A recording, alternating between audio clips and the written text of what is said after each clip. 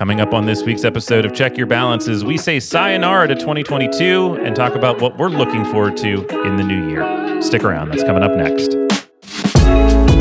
Check Your Balances is a show produced and owned by Craftwork Capital. The views expressed by the hosts and their guests are personal opinions and should not be considered personal financial advice or the opinion of Craftwork Capital. All investments have risk and may lose money. Consult with your financial advisor, tax preparer, or attorney prior to implementing anything discussed, and please do not use this show as the sole basis for financial decisions. Welcome back to another week of Check Your Balances. I am Ross Anderson, joined as always by my friend and co-host, Dan Maseka. Dan, Happy New Year, bud. Good to see you. Happy New Year. Good to see you as well. We have run out of episodes that we recorded ahead of time, so here we are again, tardy to the party with recording this week's episode. Absolutely. This is going to come out basically within 12 hours of it being recorded, so this is our freshest take that you can possibly get. We are back to our procrastinating ways, but I think that was really just a function of the holiday schedule and yesterday not being a market day, and so we took the day off. That's all right. And I think fresh takes are a good thing. In this case, our fresh take gives us the opportunity to have year-end numbers in hand so we can reflect back on the year that was 2022, which, I'd like to quickly forget and set my sights forward to 2023. Yeah, can we just salute just a good riddance to 2022? I will not miss it. It is not welcome here. It feels like I've had a couple of those years recently, but between professional and personal challenges, I am excited to have this one in the rearview mirror. I generally am not kind of a new year, new me sort of guy. I feel like that's like a silly sentiment, like just continue to work on yourself every day. But I'm pretty excited to have a clean, fresh piece of paper that we can put this new year onto. Yeah, as I was struggling to fall asleep last night, I was thinking about the arbitrariness of the new year and how nothing changes between December 31st and January 1st. That's just a nonsense construct that we've created other than like the physical movement of the earth around the sun. But at the same time, it is almost permission to move on from some things that maybe you've been harboring. And I think stock market performance could be one of them. 2022 could be the negative year, and we have all the hopes ahead of us that 2023 might be a better year. That is yet to be seen. Well, it's interesting because in the grand scheme of things, 1 year in investing ultimately isn't that long, right? If you think of your investing career as likely to be somewhere in the 20 to 70 year long sort of pursuit range, I mean, that's kind of how long I think people need to be investing for, is hopefully from their 20s through their lifetime that we can consider people investors.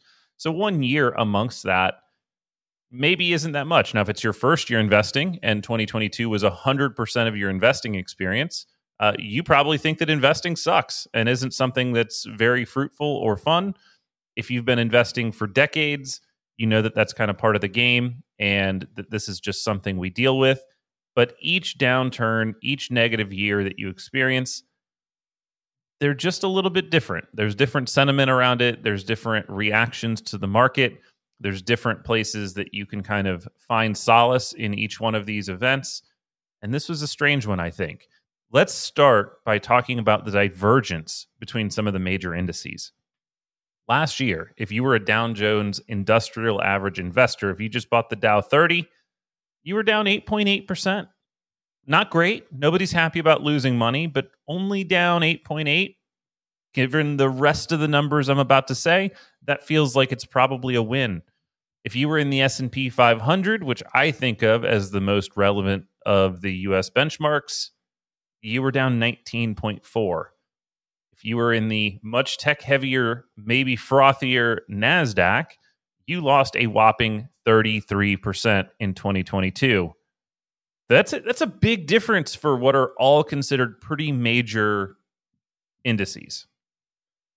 Yeah, exactly. And I think that spread, how different losing 8.8% in the Dow versus 33% in the NASDAQ might explain why people feel very differently about 2022, depending on what type of investor they are.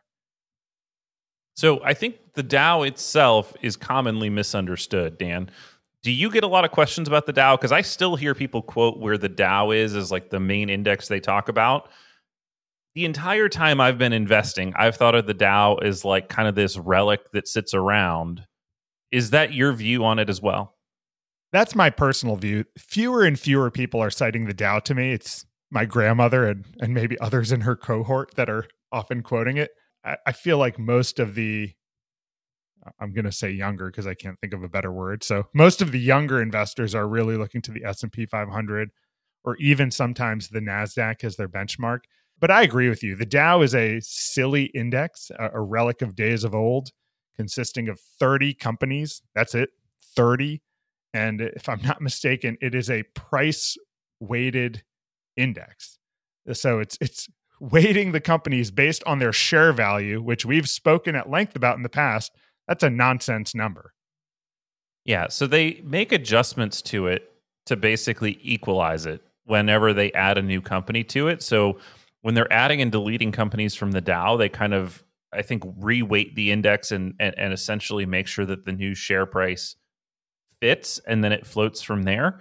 And look, it is a very strong list of companies. If we go through all of them, there isn't a single business on there that you're like, oh, okay, well, that's a nonsense company, right? These are all very, very large, strong, I believe mostly, if not exclusively profitable companies, right? So I'm not saying that those companies don't matter, but the fact that they have to kind of keep rejiggering how they do the price weighting, I just don't find it to be a particularly compelling argument for an index. It's amazing to me that it's stuck around as long as it has and kind of still continues to be quoted in the headlines. Right. And in its defense as well, they are fairly diverse as far as the industries represented within that small group of companies. They are fairly deliberate about that too. But that being said, if you were invested in it this past year, you're pretty happy. And I think of these as kind of the bluest of the blue chips in terms of what types of companies are in the Dow.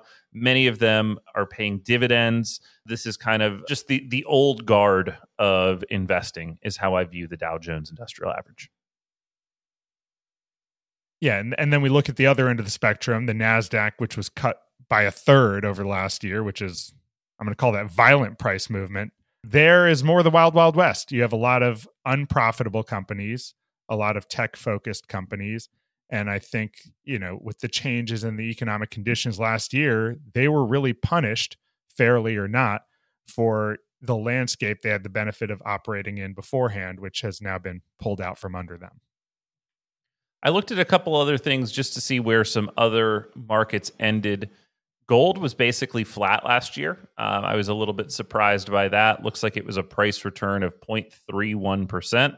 So again, you did better than the market, but if you were a gold investor last year, you certainly didn't make a ton, given all the headlines about inflation. That's a little bit surprising. In another inflationary hedge, Bitcoin, you would have been down 58%. I think that was compounded, obviously, by the financial collapse and what now looks like pretty aggressive fraud in the FTX situation. You've got the Barclays Ag total return down 13% for the year, where we would have thought of that being a safe haven. We've kind of talked about this was the nowhere to hide market.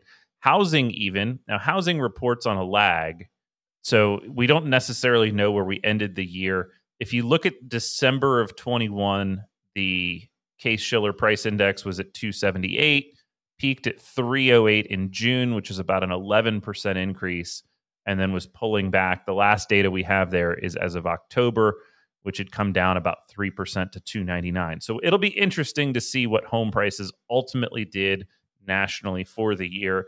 But as you and I have suggested, I think that there has been some pretty meaningful downward pressure there and is likely to continue as you've seen really just a complete drying up of demand in the home market. So again, still kind of themes that we've talked about before, but not a ton of places that looked super duper attractive to have hung out last year. But that doesn't necessarily mean that's what we're doing right now. We're thinking forward, what is going to work in the next year? What's going to work in the next 10 years? And it seems like people seem to keep talking about this theme that what worked in the last decade isn't going to be what works moving forward. What do you make of that, Dan? I think that's kind of clickbaity, right? When someone says something like that, what worked over the last 10 years won't work over the next 10 years. I wonder, first, what is it that they're referring to that worked over the last 10 years? A lot has happened over the course of a decade. What single thing are you referring to? And I often think what they're implying is tech has been the big winner over the last 10 years. The NASDAQ has just crushed it. You can't just continue to buy big tech and see your portfolio returns compound aggressively relative to everything else. Is that your read on that too? It is, yeah. I think they are really trying to call out mega cap tech, and whether or not those companies can continue to grow or will continue to grow. Certainly, I think there is some growth there, but the pace at which they will grow, I think, really matters. You've got some huge players in the cloud space, whether or not that market continues to grow at the same size, right? Because when you're thinking about a company growing, you're basically saying, is the opportunity set growing in general? Are we going to need more of this thing in the future? I think server space is going to continue to be needed, but then you're saying, is that need growing at the same rate as the economy, right? Is it basically just going to grow at the same rate of GDP? And as the world gets bigger, we're going to need a small incrementally, 3, 4, 5% more of that computing power, so to speak, and then you're just kind of fighting over who has the market share, or is it continuing to be a growing need? I do think it's still a growing need for continued compute. I think you're going to have more and more things shift into the cloud where you might have on-site storage or server space for some of these businesses that are really legacy businesses, but certainly not at the pace that we have seen over the past 10 years where there's been this dramatic shift in, you can do this cheaper and more efficiently. And there's no question that probably the easy money has been made in that sort of space. Yeah, I think that you need to be more deliberate about your investing. So maybe over the last 10 years, there was a lot of excitement and a rush to enter these industries, and the playing field may have been so broad that it was still questionable who the big players were going to be at the end of the process. I think we're starting to see who they are. And now the question is, can they continue to grow? Can they back it up? And can they evolve, which is the critical question. Can they evolve to meet the next 10 years of demand and make sure they're investing appropriately? Now, with the NASDAQ down as much as it was, I do think that there's a sentiment that tech investing in general is kind of out, right? And so that, to me, doesn't feel like the right takeaway from 2022. I don't think that we should be saying anything that's got technology associated with it is dead money.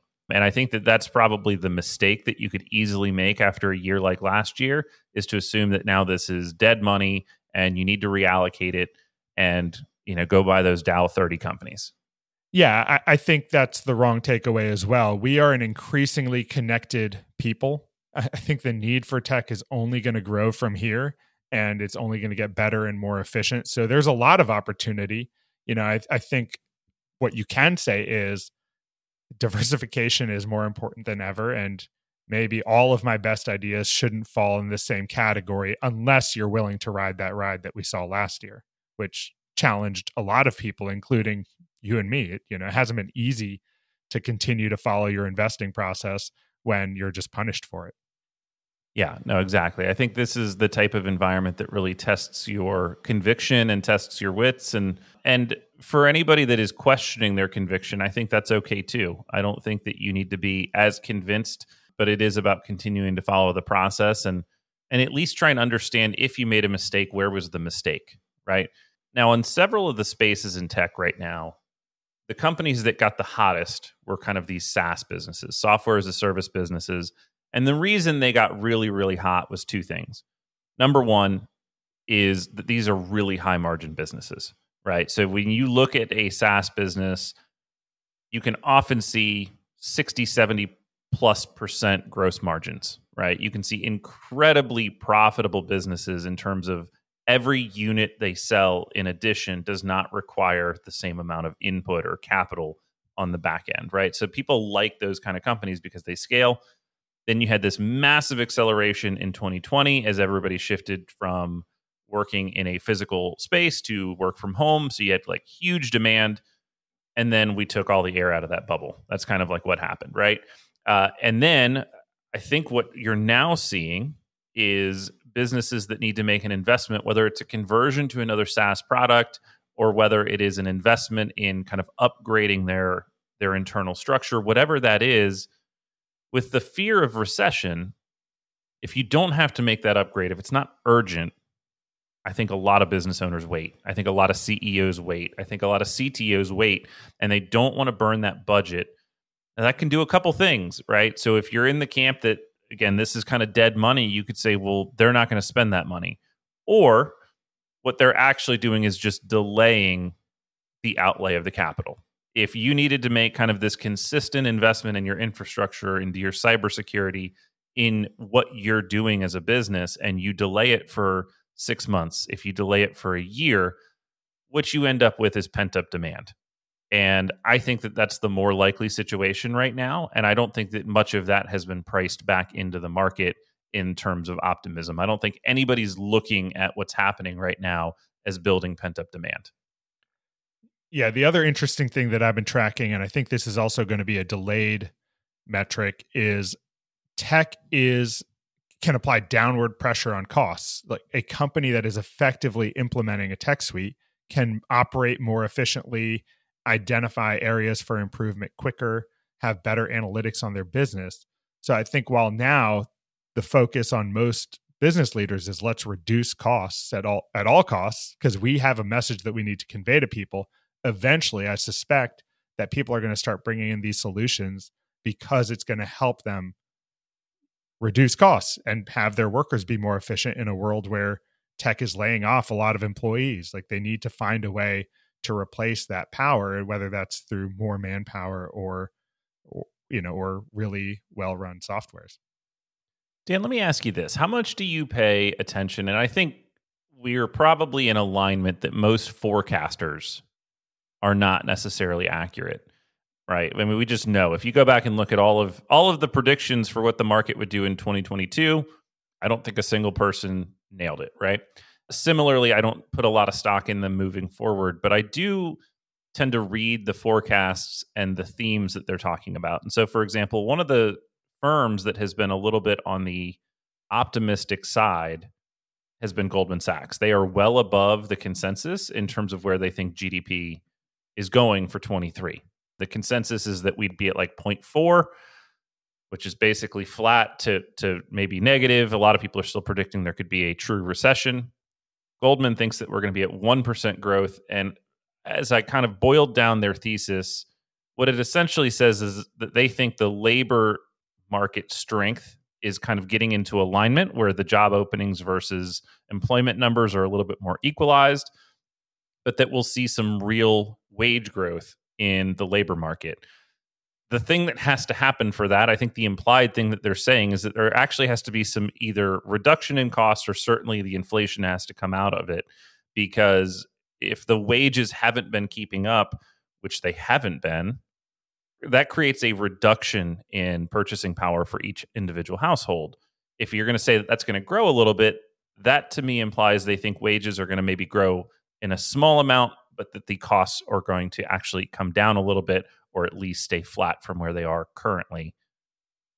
I think that's an interesting view because as much as that's tough to see right now, I think a lot of the pressures on the inflation are starting to ease up from what I can see. Yeah, I mean, anecdotally, as a business owner who employs a large number of people, wage growth has gone up a lot in our company. Like I'm seeing that the amount that we have to pay our workers to keep them is much higher than it was before. So, if that's indicative of what other companies are about to go through, I believe that.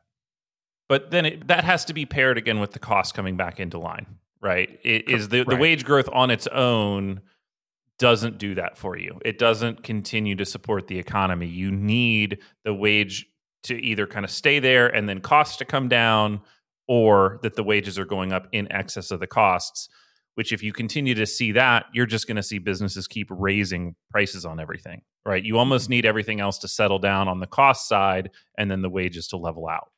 Right. What we're talking about is real wage growth, which is increased wages above the rate of inflation. So hopefully the trend of lower inflation numbers continues for lots of reasons. I like for the first time it occurred to me how much the cost of goods has gone up when I was buying chicken at the grocery store yesterday, and I was just flabbergasted at what I was paying per pound. I had a very real moment there where I grabbed some chicken breast. I'm like, oh my gosh, like, is this what chicken costs now? So I'm ready for that to be done too. Yeah, one of the weird indicators, I'm not even going to call it an indicator because it's complete anecdata. I get email alerts and text alerts for this auction house that when small businesses are closing, they tend to send out these, hey, we've got all these computers or like whatever it is that they're selling. I've actually bought some office furniture like that. My file cabinet came from an auction, and there's been some other interesting closures where you can, if you're in the market for either a bunch of stuff or even just kind of a one-off unique piece, you can make a bid on it. I've seen a lot of them come up lately, and it just looks to me like, to the extent that people aren't making the investment or at least aren't confident renewing their lease, so to speak. I mean, that is such a big decision point for a small business owner. If you're running a cafe or a restaurant and you get to that lease renewal, if you're not confident, you simply aren't going to do it.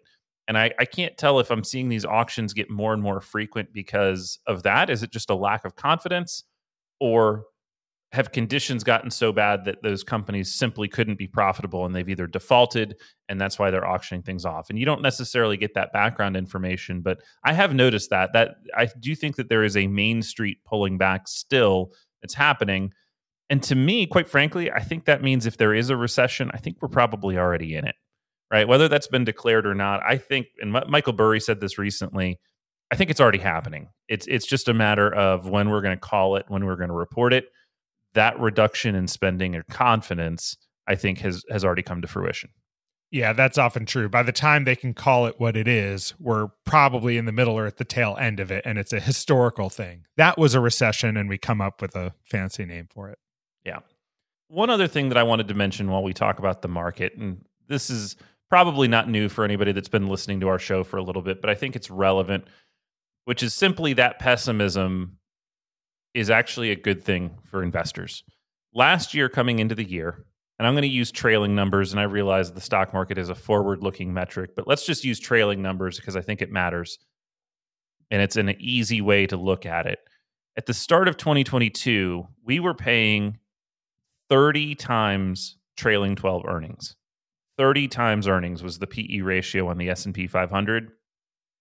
Currently, that's at 20.22. That's a huge reduction. That's a 33% reduction, essentially, in confidence in what you're seeing priced in. That negativity, that same pessimism that is causing people to perhaps not renew their leases, that has caused people to sell their investments and put downward pressure on stock prices, that reduction in optimism is actually a good thing because it means that there's more forward-looking ability to earn returns. Now, again, I'm not saying that we're at the end of whatever the storm is. I think that the data could continue to be choppy for a little bit. I've just heard so many predictions that are really, really bearish, and I think that pessimism is where the opportunity lies right now. Right. To the extent that you can continue to be an investor, there's a lot of opportunity ahead for you. So again, make sure you're being a participant in your 401k plans, which is buying in biweekly into the market. The dollars that you're investing today are going to be very powerful down the road. Don't sit on the sidelines for too long if you have cash saved up, allocated for investing. I mean, these are the times that people are going to be talking about years from now, where you have, 10x your money on some company or some index. I mean, it's just one of those things where if you're trying to figure out what happens in the next 12 months and you need to be right in the next 12 months, it's very difficult, right? Almost nobody's going to be able to do that. If you need to be right over the next 10 years or 20 years, I can say with confidence that I think we're going to be in a better place 10 years from today than where we are right now, right? And so if you're zooming out to what are you trying to decide right now? Obviously, it would be great if we were in the perfect sector, the perfect stock, the perfect portfolio every single year in, year out. But with humility, I can tell you that nobody's going to be able to do that, myself included. And that what we want to be doing is thinking longer and longer and longer term, if at all possible. That puts the odds well on your side versus against it. And that's where having a financial plan is so important, even if it's just on a piece of paper for your family where you're mapping out what your hopes are for the next 12 months, 5 years, 10 years, 20 years. Like Ross said, if you need to be right over the next 12 months in the market, that money probably shouldn't be in the market. Thinking ahead and being ready for those expenses is what's going to set you up for success. And then it doesn't matter if we're down this year, because the cash for your bathroom renovation is sitting right there, ready for you to get to, earning a happy 3 or 4% in a savings account these days. So yeah, just set yourself up for success and buy yourself the luxury of a long time horizon. That's it. Yeah. If you're talking about money you need this summer, you should be talking about treasuries or cash. That's where you should be thinking. So getting that in alignment, I'm sure we've said that many times before. We'll say it again, but we hope that it continues to resonate with people. Well, Dan, here's to hoping 2023 is a much better year. I'm excited. I really am. I think we're going to see a big shift in the market this year in terms of that level of confidence. I think the data just needs to improve a little bit. It may still be choppy for the next few months, but I'm a lot more confident in this year and beyond. Me too. And I'm excited to start 2023 with all of our listeners. We love engaging with you. If you have any questions or thoughts, please send us a note at checkyourbalances@outlook.com. We love reading them on the air and hearing from y'all, and we look forward to catching up with you guys next week.